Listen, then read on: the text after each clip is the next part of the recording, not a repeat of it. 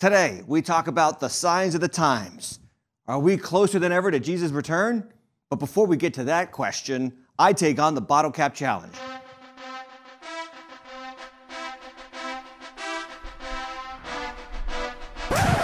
This is the Deep End. This is the Bible, and this is the Deep End Podcast, where we talk about the Bible in modern day language. Thank you for joining us. This is the Deep End. Okay, that's how we roll around here on the Deep End. We are with the modern trends. Yes, indeed. The Bottle Cap Challenge is sweeping the nation, or at least some of it anyway, including the Deep End Podcast. This Bottle Cap Challenge, you're supposed to do a roundhouse kick to the top of a bottle with the cap loosely fitted onto the top of the bottle so that you kick the bottle cap and it spins off in glorious exit from the bottle. Now, I didn't want to take the time to really practice that hard because I wanted to put my time into this podcast. This is a very important podcast, very informational, very important for Christians and non-Christians and all kinds of people, because what we do here in the podcast is we keep you informed about what's going on in the world today, and we teach you the scriptures. Now, this is episode 30, and this today is a special excursion episode as we break away from our verse-by-verse, chapter-by-chapter study of the book of Revelation and talk about this question. Are we in the last days? Before we get to that topic, a couple of things on the Deep End front. Number one, our Deep End tumbler is flying off the shelves as we speak. People are buying these things, and you should too. You can check it out at the Deep End website, thedeepend.tv. Shameless promotion here today on the Deep End. You can also check us out on Instagram.com, /thedeependtv, Facebook.com/thedeependtv, YouTube.com/thedeependtv. Picking up a trend? It's very easy. /thedeependtv. Like and subscribe on YouTube. That helps us with all of our YouTube promotion and broadcast. We were finally able to get youtube.com/thedeependtv. And so there's certain levels you got to get to have these opportunities and make it easy for your listeners and watchers. By the way, if you're not watching on YouTube, you should start watching on YouTube. Get the whole family on the couch and put it on your smart TV. Make it a family event. It is going to be important to watch because we're going to talk about things in the scriptures, and I'd like to do this more and more. We did this last week. I use my little magic pen here, the Apple Pencil, and I underline, circle, and mark up the biblical text. I like that. I think it brings the podcast alive. So watching is always a better experience, in my opinion. But you don't have to watch if you're listening on a podcast app. We're so glad that you are. If you are listening on AM Talk 1240 in Woonsocket, welcome. And FM 99.3, Thursday nights at 7 p.m. So glad that you guys are with us as well. My name is Tim. I'm the host of the Deep End Podcast. I'm also the pastor of Waters Church in North Attleboro, Massachusetts, with a campus in Woonsocket, Rhode Island as well. So we did a poll last week about what Bible book you wanted to hear us cover next, because we are almost done with Revelation. And drum roll, please. The book of Acts has won. The book of Acts. Well, it wasn't my first choice, but I got to tell you, it's a great choice. The book of Acts is probably one of my favorite books, but I think is one of the most important books that we can talk about because it talks about, and this is going to be the theme of that whole series the next season. We will take a break from the podcast in August, and we're going to revamp our studio once again. So we will return in September, but we're not done yet. So keep tuning in every week until I tell you we're going to take a break. But we make a theme of what that book is really about. Revelation, the theme has been, if you've been with us at all, you know this. The theme of Revelation is to teach us what is really real. So what we see is not necessarily really real. It's only the surface of what is really real. Well, that was the theme of Revelation. The theme of the book of Acts, which I'm really excited to get to, is nothing stops the gospel. Nothing stops the gospel. Anyway, I could talk about that going forward for the rest of this hour, but I won't. We got to get to our talk today on the book of Revelation. But at the same time, remember I said this is an excursion. an excursion. So we are sidestepping Revelation. We're going to go to Matthew chapter 24, and we're going to answer this question. Are we in the last days? Matthew 24 is the sermon, it's called the Olivet Discourse. That is a fancy term for the fact that Jesus said these things from the Mount of Olives, thus the term Olivet. The Mount of Olives is across the Kidron Valley, opposite the Temple Mount in Jerusalem. It is to the southeast of the Temple Mount. It was a place where Jesus went to and prayed. By the way, it was also where he was arrested. It was a place where he frequently taught, but we have this one speech in Matthew 24 and 25 where Jesus basically unpacks. He's getting ready to go to the cross, so he's talking to his disciples, and he unpacks the signs of the times and how to interpret the signs of the times for his disciples. But what you're going to see when you read through Matthew 24 is it can't possibly be just for his disciples because there's just too much details. There's too many details that pertain to things that are cosmological, that are astronomical. And I don't mean that in the term of an adjective. I mean that in the term of the astronomical ways of the universe. Okay, so we are going to look at these verses in Matthew 24, and I want to stipulate that there is a difference in the New Testament and in the Old Testament between the terms last days and latter days. Last days are what the Jews in the Old Testament refer to as the fulfillment of the Old Testament prophecies in the person and the work of Jesus Christ and the inauguration of the kingdom of God exhibited through the church in the world. When you hear the term last days in the Bible, most of the time, this might shock you, Christian, and especially the Christians who are obsessed with determining who's the Antichrist and trying to find out when Jesus is going to come back. Most of the terms and most of the verses in the Old Testament and in the New Testament that refer to the last days are actually talking about right now. We did this a few weeks ago. We said one of the last days. They have been happening since Jesus ascended to the right-hand side of God the Father. When you read 1 John, he says, now we are in the last days. When you read Peter, he talks about that. Now, when you read Paul, and so these times right now that we are in, some people call it the church age. It's also called the last days. See, all the prophets before Christ were speaking of Christ and what he would do. You read Isaiah 53, and it sounds like a New Testament passage, but it's an Old Testament passage written 800 years before Christ ever set foot in Israel as a man. How did he know that was going to happen? Because the Holy Spirit inspired Isaiah to write it down. And there are some people who say, well, Isaiah just made it up after the fact. That was not Isaiah, actually. There was some Christian who kind of wrote it into Isaiah. But then you have to explain the Dead Sea Scrolls, which were discovered last century, and how they had exact copies dated to 150 years before Christ, carbon dated to 150 years before Christ, exact copies of the entire book of Isaiah and Deuteronomy, and basically the whole of the Old Testament preserved as a witness to the world. And it's a significant time in history for that to be found because the Dead Sea Scrolls are found exactly 10 years, almost exactly 10 years from the time Israel is reborn as a nation in their own homeland.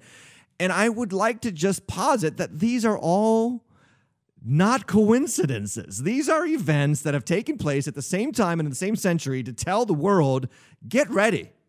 Get ready. God is up to something. He is working toward the last of the last days, the latter days. And so that term, latter days, is different than last days. The latter days is referred to in the New Testament as the days in which we will experience increased godlessness, okay? In the New Testament, Paul warns Timothy that in the last days there will come times of stress and distress for God's people. 2 Timothy 3:1. 2 Thessalonians 2 talks about the man of lawlessness who will arise in the last days and deceive many. 2 Peter chapter 3 talks about the latter days. So when we are talking about the last days, we're talking about the church age. But when we talk about the latter days, or as I like to say in this episode, the last days, we're talking about what should we look for to determine the proximity of Christ's return. Is it happening now? So let's get into Matthew 24 because this is important, and I'm going to make a point, and then we're going to get into the actual predictions. Verse 1, Matthew 24, Jesus left the temple and was going away. So he's going across the Kidron Valley, and he's going up onto a hill. I've been there myself. There's all these olive trees in this garden. He's going in there, and it says this, he left the temple, was going away when his disciples came to point out to him the buildings of the temple. But he answered them, you see all these? Do you not? Truly I say to you, there will not be left here one stone upon another that will not be thrown down. So Jesus is looking at the temple that was constructed by Herod the Great. Herod the Great was a tremendous construction project guy. He was well known for his construction projects all throughout ancient Israel in the first century. Really, I think he lived from BC 36 to AD 6. I'm not sure. He didn't live long. He was a vicious, wicked king, but he was a very successful king in terms of his building projects. Well, he built the second temple. It's called, that's why we refer to the time of Jesus as Second Temple Judaism. And he basically renovated the temple that was rebuilt by the exiles who returned into to Jerusalem after the exile in Babylon. He rebuilt it. He plated it with gold. It was enormous. It was gorgeous. There was no temple on earth like it. He did that for two reasons, to impress the Jews and kind of curry their favor so he could be their king, and then also to impress Caesar, because he put an eagle at the top of one of the gates into the temple, and the eagle was the symbol of Rome. Anyway, the disciples are following Jesus. They look at the temple. They say, look at this place. Have you ever seen anything like this? And remember, Jesus is a carpenter, and a carpenter in the first century was not a wood carpenter. He was a stone carpenter. He was more likely a stone mason. And so they look at the stones. They say, Jesus, you're into this. Look at the architecture. Look at the stones. Look at the, wow. And Jesus says, don't be impressed. The time is coming where there will not be one stone left on another. All will be thrown down. Now check this out. The fact of the matter is what Jesus said actually came true. Now let me just show you a picture that I took in Israel when I was there last year. This is a picture of the temple. That is the last remaining wall of Herod's temple. It's a retaining wall. We call it the Wailing Wall. This is another side of it. But look at the stones, at the pile of stones to the left of the picture. You'll see that those are the stones from the temple that Herod built. The Romans came in AD 70, and they literally pushed the walls of the temple off the foundation walls. What Jesus said came true 40 years after he died and rose again. Now, it stands to reason that we should pay attention to what Jesus is saying here for what he's about to say in regards to the last days and in regards to the destruction of the Jerusalem temple in AD 70. Okay, because look at verse 3 with me for a moment. As he sat on the Mount of Olives, the disciples came to him privately saying, okay, so he's just got done telling them this temple is going to be destroyed. So the disciples are like, whoa, that's crazy. This place is gorgeous, and Herod the Great built it, and it's enormous. How could it possibly come falling down? And so they come, they said, tell us, look at the question now. Tell us, when will these things be, and what will be the sign of your coming and of the end of the age? And Jesus answered them, see that no one leads you astray. Okay, pause. Leave it up there for me, Maddie, as I'm going to do some drawing on this screen. Okay, so look at the question for a moment, because if you notice here, the disciples actually ask three questions. First, they ask, when will these things be? What are these things? That is the destruction of the temple in Jerusalem in AD 70. They didn't know it was AD 70 back then.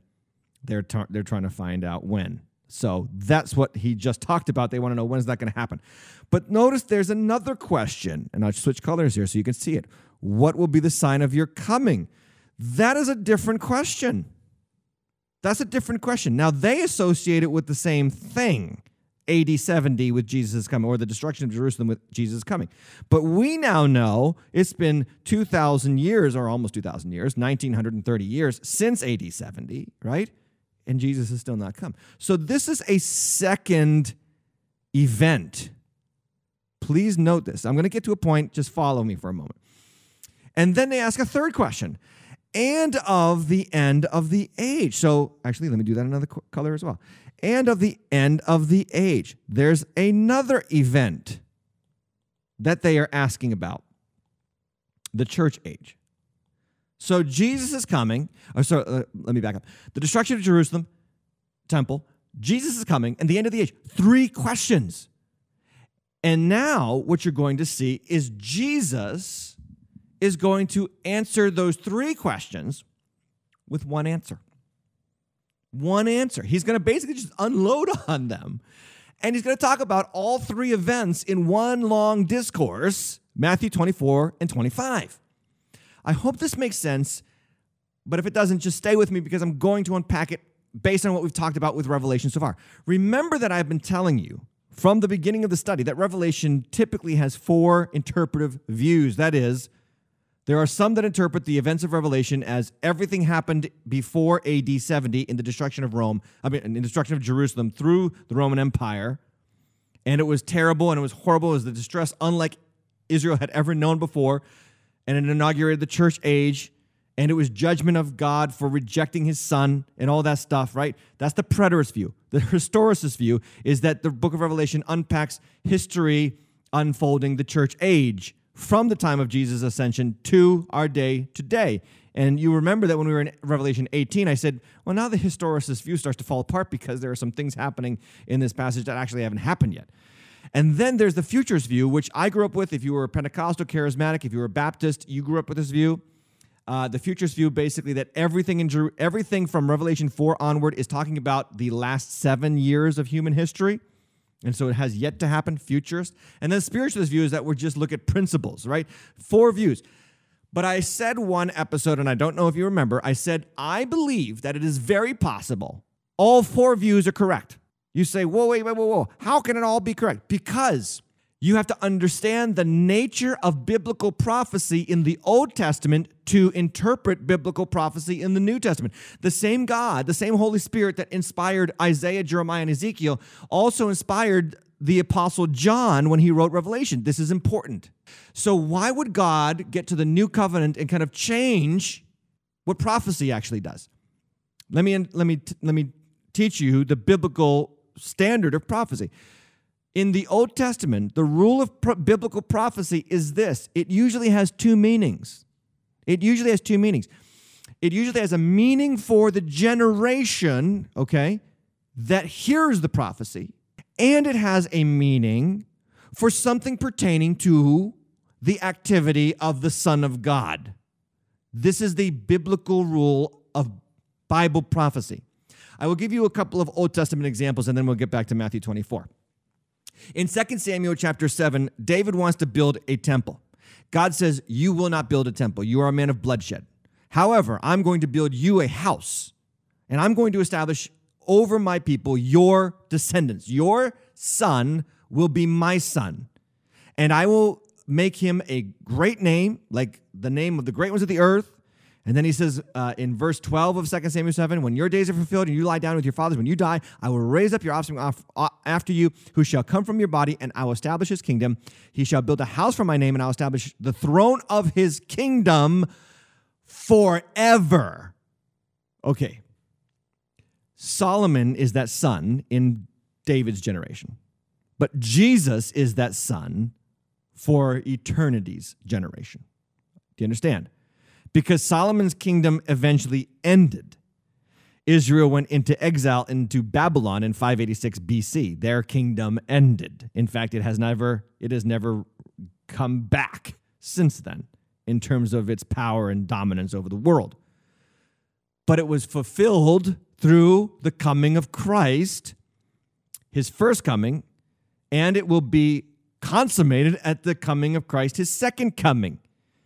See, because the verse in 2 Samuel 7:13 cannot possibly refer only to Solomon because it talks about a kingdom that lasts forever. And in the following verse, God says, I will be to him a father and he shall be to me a son. It has to be speaking to someone other than just Solomon. Double meaning. Do you understand what I'm saying? Another example, Deuteronomy 18:15. This is Moses talking to the Israelites, and he says this, quote, the Lord your God will raise up for you a prophet like me from among you, from your brothers, it is to him you shall listen, end quote. Moses says to the people of Israel that God's going to send someone like me, a prophet, and you will listen to him. Now, their generation, or, just after Moses' generation, this is fulfilled in the person of Samuel. He becomes a prophet who inaugurates the kingdom or the kingship of Israel. And Israel does listen to Samuel. He is regarded as one of the great prophets, even of his day. They love Samuel. One of the very few prophets in Israel who was actually loved in his lifetime. Most of the prophets of Israel were hated in their lifetime, and then they were honored after their deaths.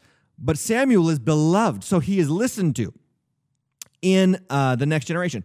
But it is not just talking about Samuel. It is also talking about Jesus, who is our true Moses, who leads us out of slavery into the promises of God, just as Moses led Israel out of slavery into the promised land. Do you see how prophecy in the Bible in the Old Testament works?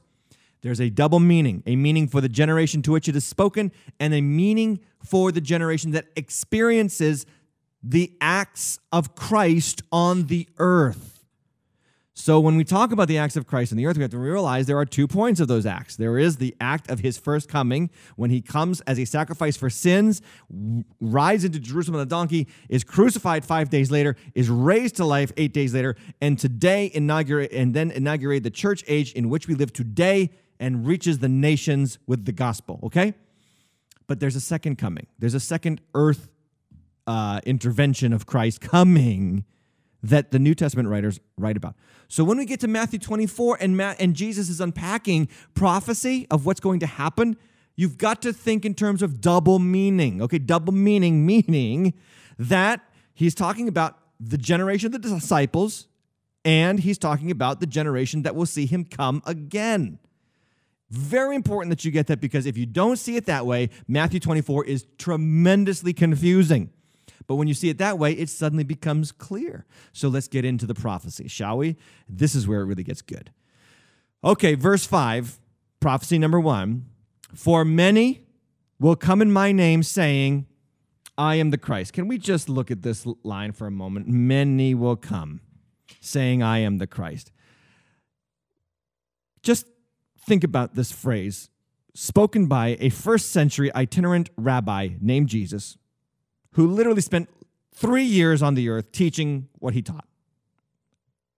And for him to claim, many will come in my name. I mean, just doesn't that sound audacious? If Jesus is not who he is, that claim is crazy.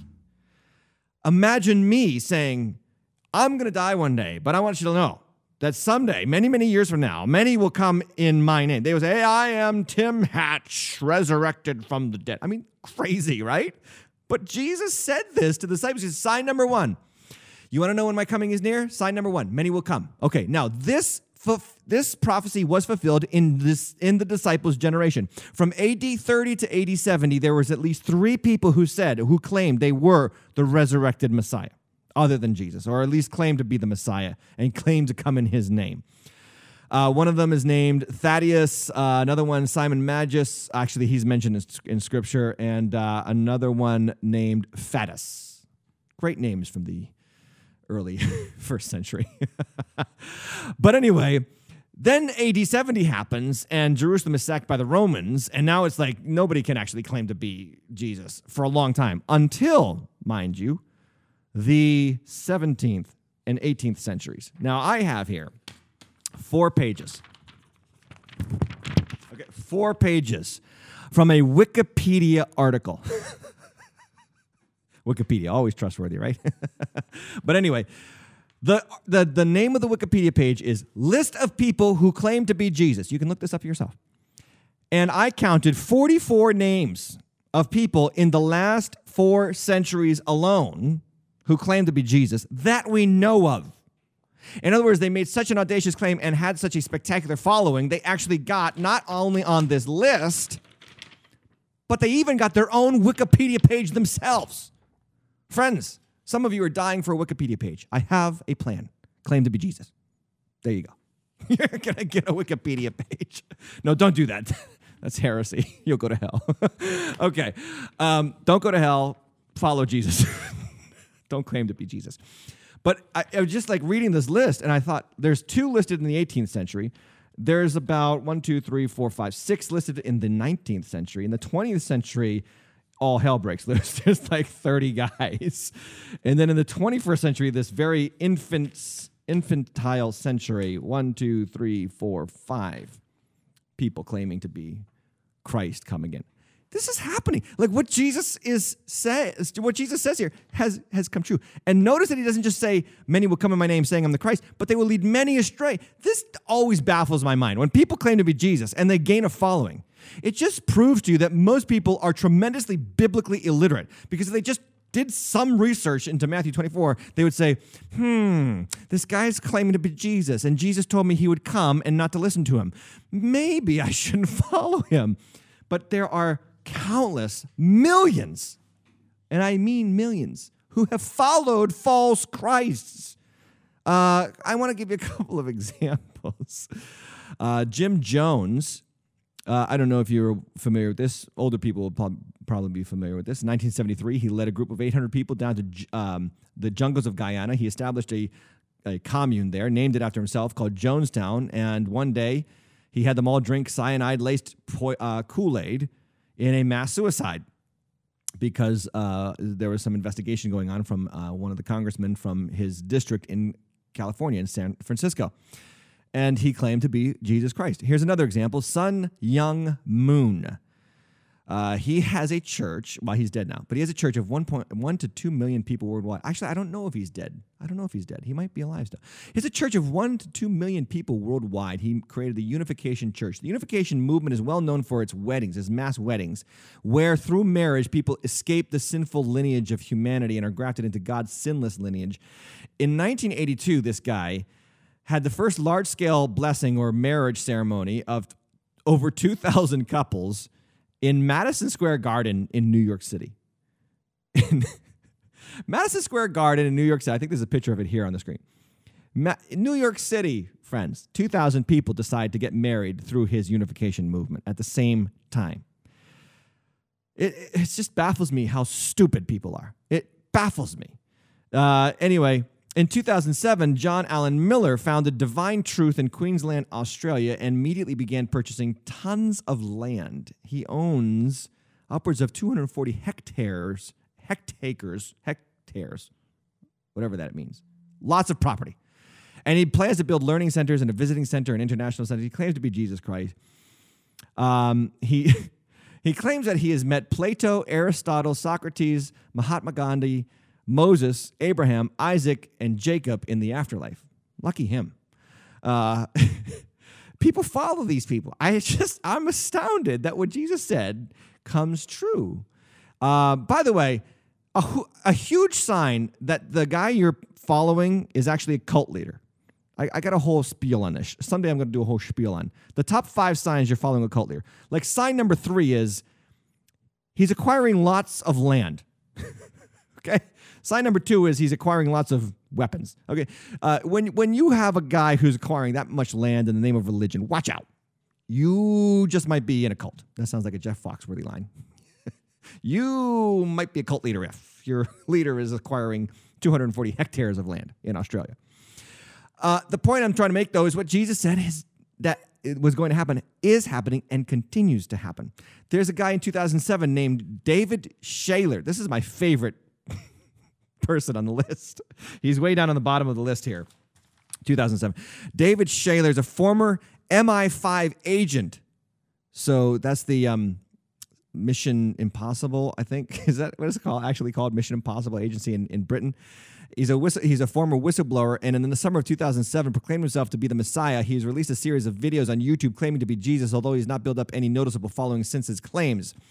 Now, you'll be interested to know that he was a conspiracy theorist, but in 2009, in an article with the London Evening Standard, he revealed that he was living as a woman in Surrey, and his former girlfriend, Annie Machen, claims that his long battle with the intelligence services led him to suffer a breakdown. Shaler has since told newspapers that his transvestite alter ego is called Dolores Kane, which sounds more like a comic book character than anything else. I have a picture of him, though. I want you to see the picture. This is David Shaler. I only put this picture up because if this guy can claim to be Jesus, anybody can claim to be Jesus. Evidently, the fitness factor does not matter when one decides to claim to be the Messiah. I'm saying my rule is if you've got a double chin, you're automatically excluded from messianic claims. I'm sorry. If you have a double chin, if you munch that many donuts, you cannot save me. I'm so sorry to tell you, David Shaler. But anyway, what Jesus said is coming true. Many are claiming to be Jesus, and then they're leading many astray. Like, it's just unbelievable how many people. David Koresh, many of you remember the Waco fiasco, and Janet Reno, the fiasco that was the government's involvement in what was a private religious cult. And now, I am against religious cults. Period. Okay. And when children are getting raped and molested, there has to be some intervention there. There's a lot of debate about whether that was right or not for the government to intervene in Waco. It led to the death of that entire group of people. But he claimed to be Jesus, David Koresh. Bad things happen when your cult leader claims to be Jesus. That's sign number 1, by the way, of those 5 signs. There's 2 others. I won't talk about them. If your religious leader claims to be Jesus, you might be in a cult. Okay. So let's go on. Verse 6, and you will hear a roar of wars and rumors of wars, Jesus says. See that you are not alarmed, for this must take place, but the end is not yet. Okay, so this actually takes place in the disciples' day.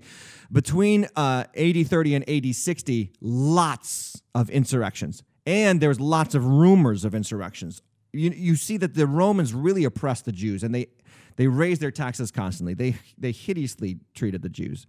And the Jews revolted, and they revolted many times and in many ways, and they were put down at many times in many ways. That's why in AD 70, the Roman general Titus comes in and literally just obliterates the city because he's like, enough of this city causing us headaches. But there was many wars. So it happened in Jesus' day or the disciples' day, and it happens still today. Today, there are wars and rumors of wars every single day. Every single day. In fact, as I was doing this study, I just clicked onto one of the 24-hour news networks, and it was talking about Iran and their possible nuclear strike on, guess who? Israel or the United States. And so we're always hearing these rumors of wars. We're always seeing these increase in wars. The 20th century was the bloodiest century in human history in terms of military conflict. 2 world wars, the Vietnam conflict, the Korean War, the Cold War, literally blanketed half of the century. Wars, increasing, right? That's what's happening. That's what's happening now. Now there's a religious war. The radical Islamists against against Israel, against the West in many respects. There's the culture wars. I think that's a war that's happening still to this day. But I thought about this word rumor. When Jesus says rumors of wars, okay, the word here in Greek is a chaos, and it actually could be translated news, report, or information. So think about this. You will hear of wars and news reports of wars. Man, if that's not coming true today, I don't know what is. In other words, Jesus 2,000 years ago said, by the way, you're going to hear news reports of wars all the time. Okay, you have 3 channels, 4 channels. Actually, I think there's now 16 24-hour news networks out there that could tell you that there's a war happening at any moment of the day. Any time of the day where you want to be depressed and scared about war, just go to one of the 24-hour news networks and you will be delightfully frightened, okay? Any time of the day. What's amazing, though, is how Jesus called this 2,000 years ago. And then he says, can we just put this full screen again? Because just look at what he says. See that you, who's you? Me and you, his followers, are not alarmed. Audacious claim here, Jesus, because war is hell. Yes, we should know this. And Jesus has the audacity to say to people, don't be alarmed. I just think that's like a subtle way of him saying, I'm in charge. If you follow me, even war, which is hell, cannot touch you and cannot remove you from my plan for you. Just a subtle claim to messiahship for Jesus there. In spite of all the wars, Christians, you don't have to worry. Why? Because over the nations, over the governments, is Jesus at the right-hand side of God the Father. And he's got his hand on his church. So then there is that. Do not be alarmed. And then he says in verse 7, for nation will rise against nation and kingdom against kingdom, and there will be famines and earthquakes in various places. And then verse 8, all these are but the beginning of birth pains. Okay. there is nation against nation, kingdom against kingdom, famines and earthquakes in various places. A recent Washington Post article talks about how every time there's a war, there's a famine. And the article actually says this. Just think about the fact that Jesus said there would be famines. Well, there was famines in the times of the Romans' siege on Jerusalem, one of the worst famines in human history, by the way. The Roman historian Josephus talks about this. It was horrible. Women eating their children, parents eating their children because they were that hungry because of the siege, the Roman siege around Jerusalem, starving them out before they went in and wiped them out. Okay, so it happened in the disciples' generation. By the way, the church got out of Jerusalem before this all happened. Why? Because of Jesus' words here, which we will get to. But it happened in the disciples' generation. It's happening now. And you think about this. There's enough food on the planet to feed everybody. There's enough food on the planet to feed everybody. Why can't we feed everybody? Wars. Jesus says nation will rise against nation, and then there will be famines. So here's what the Washington Post reported. This is 2017. It says, our world, quote, our world produces enough food to feed all its inhabitants. When one region is suffering severe hunger, global humanitarian institutions, though often cash-strapped, are theoretically capable of transporting food and averting catastrophe. Famine now threatens 20 million people, more than at any time since World War II, as defined by the United Nations. Famine occurs when a region's daily hunger-related deaths exceeds 2 per 10,000 people. But what's the problem? Here's the problem. We can't get food to war-torn areas. Quote, each of these 4 countries is in a protracted conflict. While humanitarian assistance can save lives in the immediate term, none of the food crisis can be solved in the long term without a semblance of peace. The threat of violence can limit or prohibit AIDS workers' access to affected regions, and in some cases, starvation may be a deliberate war tactic, end quote. That's from the Washington Post. In other words, what Jesus said is coming true. More famines now than ever. More famines now than in the last 50 years, 70 years, since World War II. Increased famines. Okay, now why do I talk about increase? Because what Jesus says in verse 8, look at it. All these are but the beginning of what? Birth pains. And there are 2 facts about birth pains. I know this because my wife has given birth 3 times. Birth pains increase in frequency and what? Frequency and intensity. Intensity. That's what a birth pain does. Jesus says when you see wars increasing in frequency and intensity, and you see famines increasing in frequency and intensity, and you see earthquakes increasing in frequency and intensity, this is the beginning of what is going to be the culmination of the ages. So the question becomes, what about earthquakes? Are we seeing more earthquakes now than ever before? And there's a lot of debate about this because a lot of people say, well, it seems like there's more earthquakes, but it's just because we can report them more. Well, yes and no. Just because we can report more earthquakes now does not necessarily mean that there was the equal number earlier in times past because we couldn't report it. We didn't know. And if the only reason why we believe there are more earthquakes now is because of our ability to measure them and discover them, does not alter the fact that what Jesus said we would experience firsthand is not coming true. In other words, we are aware of more earthquakes now because of our increased knowledge and capability to track them, i.e. what Jesus said is coming true. You will hear of these things.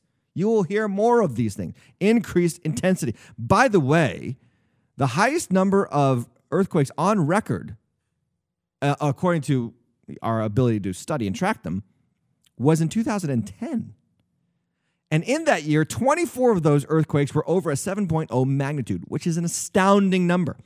On average, we experience 55 earthquakes a day. This is from the U.S. Geological Survey, 20,000 earthquakes a year. But they're so small, you don't even notice them. But they're increasing in intensity and in number. And that is happening now. What Jesus said is true. These things are increasing. I got a couple of charts for you. This is from ourworldindata.org. The University of Oxford puts this out. And you can see from 1900 to 2018, this is a chart that lists the number of recorded natural disaster events, natural disasters, the number of global reported natural disaster events in any given year. This includes droughts, floods, extreme weather, extreme temperature, landslides, dry mass movements, wildfires, volcanic activity, and earthquakes. Look at the way in which this is like a stock market bull market. I mean, this is like everything is just taken off. Right around 1980, it just skyrockets. And it's unbelievable to see what Jesus is saying in Matthew 24 coming true. This is another chart from Our World in Data from, again, Oxford University, not a Christian institution. Global reported natural disasters by type. So even the types of disasters are increasing, again, exponentially since 1970. This is another chart. This is from the New England Journal of Medicine, and they have discovered that natural disasters and armed conflict have marked human existence throughout history and have always caused peaks in mortality and morbidity. But in recent times, the scale and scope of these events have increased markedly. This is from the New England Journal of Medicine. They say since 1990, natural disasters have affected about 217 million people every year, and about 300 million people now live amidst violent insecurity around the world. Natural disasters are broadly classified as biological, climate-related, or geophysical events. And then they say this: there are 3 times as many natural disasters from 2000 to 2009 as there were from 1980 to 1989. In other words, the number of natural disasters has tripled between those decades. The growth, and they also say this in their research, the growth is mainly climate-related events, accounting for nearly 80% of the increase, whereas trends in geophysical events have remained stable. In other words, the climate is changing. There are climate activities changing, and I don't necessarily just mean, I'm not talking about climate change. That's a dog whistle term. I'm talking about there are droughts in places like crazy. I have all this research here on my desk about everything from California wildfires to Africa's global heating causing droughts across Africa like never before. In India, they've got floods in one area. They've got droughts and no water in other areas.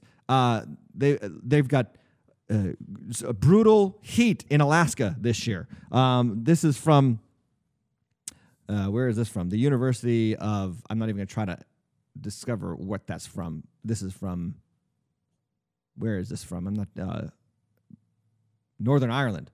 A honeybee colony. Honeybee colonies are down 16%. And so you've got all of this crazy change in the ways in which we can produce food and the ways in which we can rule and dominate creation, from Genesis chapter 1. And it's crazier than ever before, and it's increasing. The bottom line is what Jesus said is coming true. Now, because we're seeing this, what do we see in our debates, our political debates? Climate change. Human-caused climate change. Well, is it human-caused? Sure, it can be. But think about it. It's kind of ironic that we are having these arguments now, and Jesus predicted it 2,000 years ago. Who cares what the cause is? Is it human-caused? And even if it is human-caused, which I believe part of it is because humans are fallen, and we brutally treat God's creation. We treat God's creation brutally. We don't treat it right. We don't rule and dominate it correctly. We rule and dominate for our own selfish lusts and our own selfish ambitions. I agree 100% with that argument. But it's just kind of amazing that it's coming true. Like, think about this. 2,000 years ago, Jesus said this is going to increase. 2,000 years later, here we are. It's increasing 3 times as much as 3 decades ago.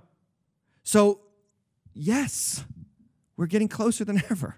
And we might be in the very last of the last days. Okay. Verse 9. They will deliver you up to tribulation, put you to death. You will be hated by all nations for my name's sake. Hated by all nations for my name's sake. And then many will fall away and betray one another and hate one another, and many false prophets will arise and lead many astray.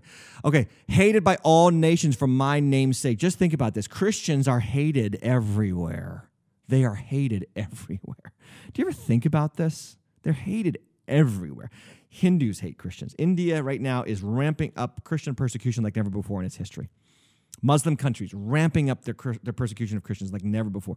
North Korea, right now, half the Christian population in North Korea, and there is a sizable population of Christians in North Korea, about 400,000 Christians in North Korea.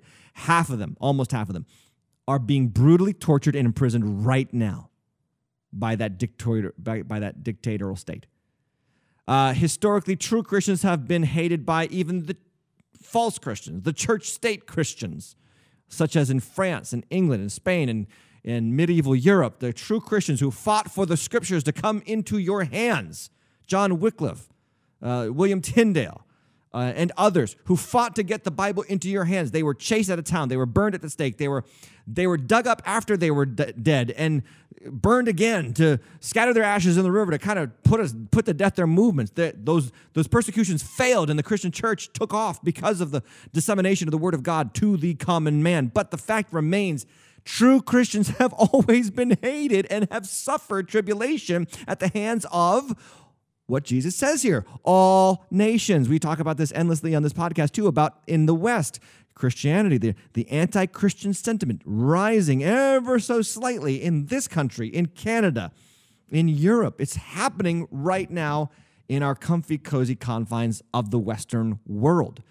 And you have to understand that this also happened in Jesus' day. So what Jesus says to them in the first generation that this applies to, it happened. They were hated. They were burned at the stake. They were cast out of their synagogues. They were denied property rights and business rights and all kinds of rights. And now, again, it's happening today like never before. In the first 300 years of Christianity, before Constantine issued the Edict of Milan, which made Christianity the official religion of Rome, by the way, estimates are 6 million people were killed for the faith. 6 million Christians killed for the faith in 300 years. Well, guess how many Christians have been killed in the last 10 years for the faith? 1 million. 300 years of Christianity, the first 300 years, 6 million killed. The last 10 years alone, 1 million killed. Estimates are that over the course of 2,000 years of Christian history, 70 million people have died for the faith, but 65% of those 70 million have died for the faith in the last century alone. 65%. What Jesus said came true in the disciples' generation. Guess what? It's coming true again in our generation. It's coming true right now. Friends, get excited because the return of Jesus is coming. Okay, verse 12. And because lawlessness will be increased, the love of many will grow cold. But the one who endures to the end will be saved. And this gospel of the kingdom will be proclaimed throughout the whole world as a testimony to all nations, and then the end will come. Okay, let me just unpack this word lawlessness, okay, if you will, just bear with me. Lawlessness in the Greek is anomia. Meaning no, and nomos meaning law, okay? Literally, the word means no regard for law. The Greek dictionary that I looked it up in says, quote, to behave with complete disregard for the laws or regulations of a society. If we are not living in that age, I don't know when we will be. Just consider how many laws just are blatantly broken right now. The immigration laws of this country are a joke. They are treated like a joke. You are seeing serious problems in the southern border because we have a whole party in this country right now arguing for open borders. Let's just commend people to break the laws and just cross illegally. Of course, they should. Lawlessness. All right, now, is there an argument made for what we do with illegal immigrants in this country? Sure, but let's not promote breaking the law by the people who should be enforcing the law, the president, right? But this is what's happening. This is what's happening. The laws of standards of morality are being thrown out the door. Today we are legislating immorality. We are making everything legal. Pot, gambling, prostitution is becoming legal in more and more places in this country. These are practices that destroyed ancient cultures, and now we are actually promoting them in our culture. And Jesus said, lawlessness will be increased. Well, there was lawlessness increased in the disciples' generation. Guess what's happening right now in our generation? Lawlessness is increasing. And by the way, he says, because of that, the love of many will grow cold. Many Christians will watch lawlessness increase, and they will join in instead of standing apart. Is that you? Are you one of those people that says, you know what, it's just the way of the world now. This is just how it's going to be. We're just going to do this. This is the world. This is what we got to go with the flow. Wrong. We are Christians. We are not commended to go with the flow. We are commended to stand athwart the tides of history and say there is something called absolute truth found in Christ. Paul talks about this in 2 Timothy. He says, understand this in 2 Timothy 3. In the last days will come terrible times of difficulty. People will be lovers of self, lovers of money, proud, arrogant, abusive, disobedient to parents, ungrateful, and unholy. I mean, does this not sound like your Facebook feed? Because it sounds like social media to me. Heartless, unappeasable, Slanderous, without self-control, brutal, not loving good, treacherous, reckless, swollen with conceit, lovers of pleasure rather than lovers of God. And look, having the appearance of godliness, but denying its power. The appearance of godliness, but denying its power. That is happening right now. We just had a openly homosexual, married to a man elected bishop of the Episcopal Church in Maine. And it was celebrated with fanfare and praise, and what an advancement of human progress. And it's like, this is exactly what Paul talked about. Lovers of self.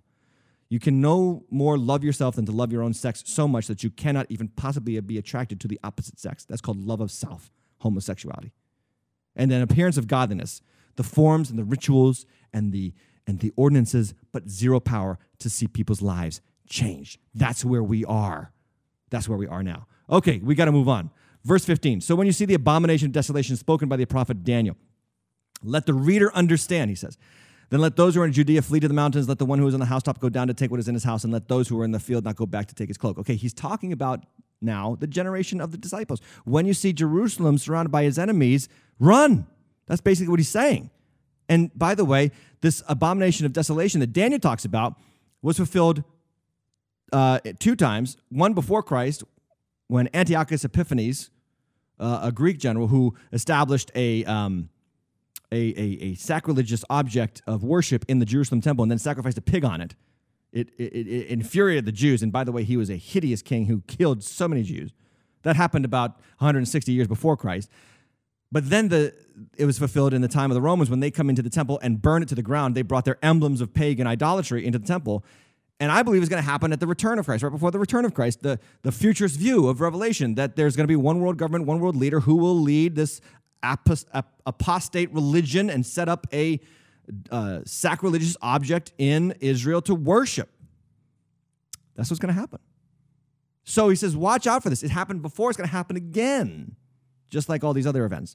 Verse 19, alas for women who are pregnant, for those nursing infants in those days. Pray that your flight might not be in winter on a Sabbath, for then there will be great tribulation, such as not been from the beginning of the world until now or never will be. So he's talking about both in Israel on a microcosmic scale and worldwide on a global scale as it happens again. Verse 29, he says this, and immediately after the tribulation of those days. Now, this just proves that he's not talking about just his generation or the disciples' generation, because he says, immediately after that tribulation, the sun will be darkened, the moon will not give its light, and the stars will fall from heaven, and the powers of the heavens will be shaken. Then will appear in the heaven the sign of the Son of Man, and then all the tribes of the earth will mourn, and they will see the Son of Man coming on the clouds of heaven with power and great glory, and he will send out his angels with a loud trumpet call, and they will gather his elect from the 4 winds, from one end of heaven to the other. So Jesus says there's going to be no sun, there's going to be no moon. This cannot possibly refer to AD 70, because it didn't happen then. This has to also refer to, now he's talking, so the double revelation, the double prophecy, double meaning of prophecy. He's talking about his second coming. Luke talks about this. Luke 21:25, and there will be signs in the sun and moon and stars, and the earth on the earth, distress of nations in perplexity. Okay, look at this. And on the earth, distress of nations in perplexity. In other words, the nations are going to be confused because of what? The roaring of the seas and the waves. What do we talk about when we talk about climate change? The rising waters, the waves, the seas. Look at this. People, and look at this, verse 26. People fainting with fear and foreboding of what is coming on the world. This is Jesus talking 2,000 years ago. Now today, climate alarmists sound more like 1980s televangelists than ever before, because they're talking about global catastrophe, only they talk about it from an economic perspective, a political perspective, but Jesus predicted this 2,000 years ago. Isn't this crazy? Then, I'm going fast, I'm just trying to get through this, but look at verse 32. Very important passage. From the fig tree, learn its lesson. As soon as its branch becomes tender and it puts out its leaves, you know that the summer is near. So also when you see these signs, you know that he is near at the very gates. Truly I say to you, this generation, okay, so which generation? Both the generation he's talking to and the generation before he comes again the second time will not pass away, will not die until all of these things take place. Heaven and earth will pass away, my words will not pass away. Fig tree. Jesus is using that picture of a fig tree because in the Old Testament, the picture of Israel was a fig tree. It's Hosea 9:10. I found Israel like grapes in the wilderness. I saw your fathers as the first fruits on the fig tree in its fruit season. So when Jesus says, when you see Israel budding, when you see Israel about to blossom, you know the time is near. Israel was put back into national status in 1948. The generation that saw that happen is in about their, 70s, 80s now? They're not passed away yet. I'm just saying, this is great. Now, Israel was started in 1948 as a nation, or recognized as an independent nation in 1948, and it really hasn't really blossomed and budded until really the last 20 years. And I was in Israel, and they were talking about this, their commerce, their industry, their technological advances, incredible advancements happening right now in Israel like never before. Huge companies from the United States and the West are sending their up-and-coming programmers and technological people into Israel to learn from them and to join their research and development programs. And it's becoming this center for industry and advancement in Israel. The fig tree. Guess what I'm saying is, the fig tree is about to blossom. Big time. Okay? Watch Israel. That's what Jesus is saying in verse 32. Watch Israel. Because when you see Israel blossoming, know that I am at the door. I'm at the gates.